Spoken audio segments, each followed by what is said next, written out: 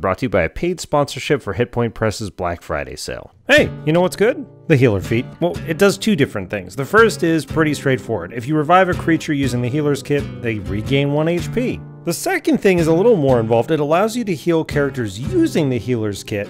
One charge of the kit can restore 1d6 plus 4 plus the maximum number of hit dice the character has. The number, not the dice, so usually they're level. But weirdly, if you do this, it says that the creature can't regain any HP from this feat until they finish a short or a long rest. Does that mean that the first function of the healer feat no longer functions? I'd say no, but it's worth investigating. Anyway, at early levels, the healer kit having 10 charges each and only costing 5 gold is pretty amazing. But, I mean, you might, well... You could just play a cleric. If you so much as look at me weird, I'll excommunicate your ass into the grave. Oh, we're 4 rounds into the fight. Did you attack a few times? Oh, good for you.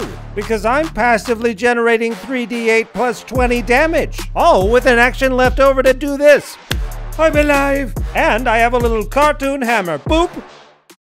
Hey, thanks for watching this episode, brought to you by a paid sponsorship for Hit Point Press's Black Friday sale. Tons of discounts, Humblewood t-shirts, jigsaw puzzles, all kinds of decks. U.S. customers get free shipping on orders over $100, just select free shipping when you check out. And Z Friday 23 will get you $10 off any $50 plus orders.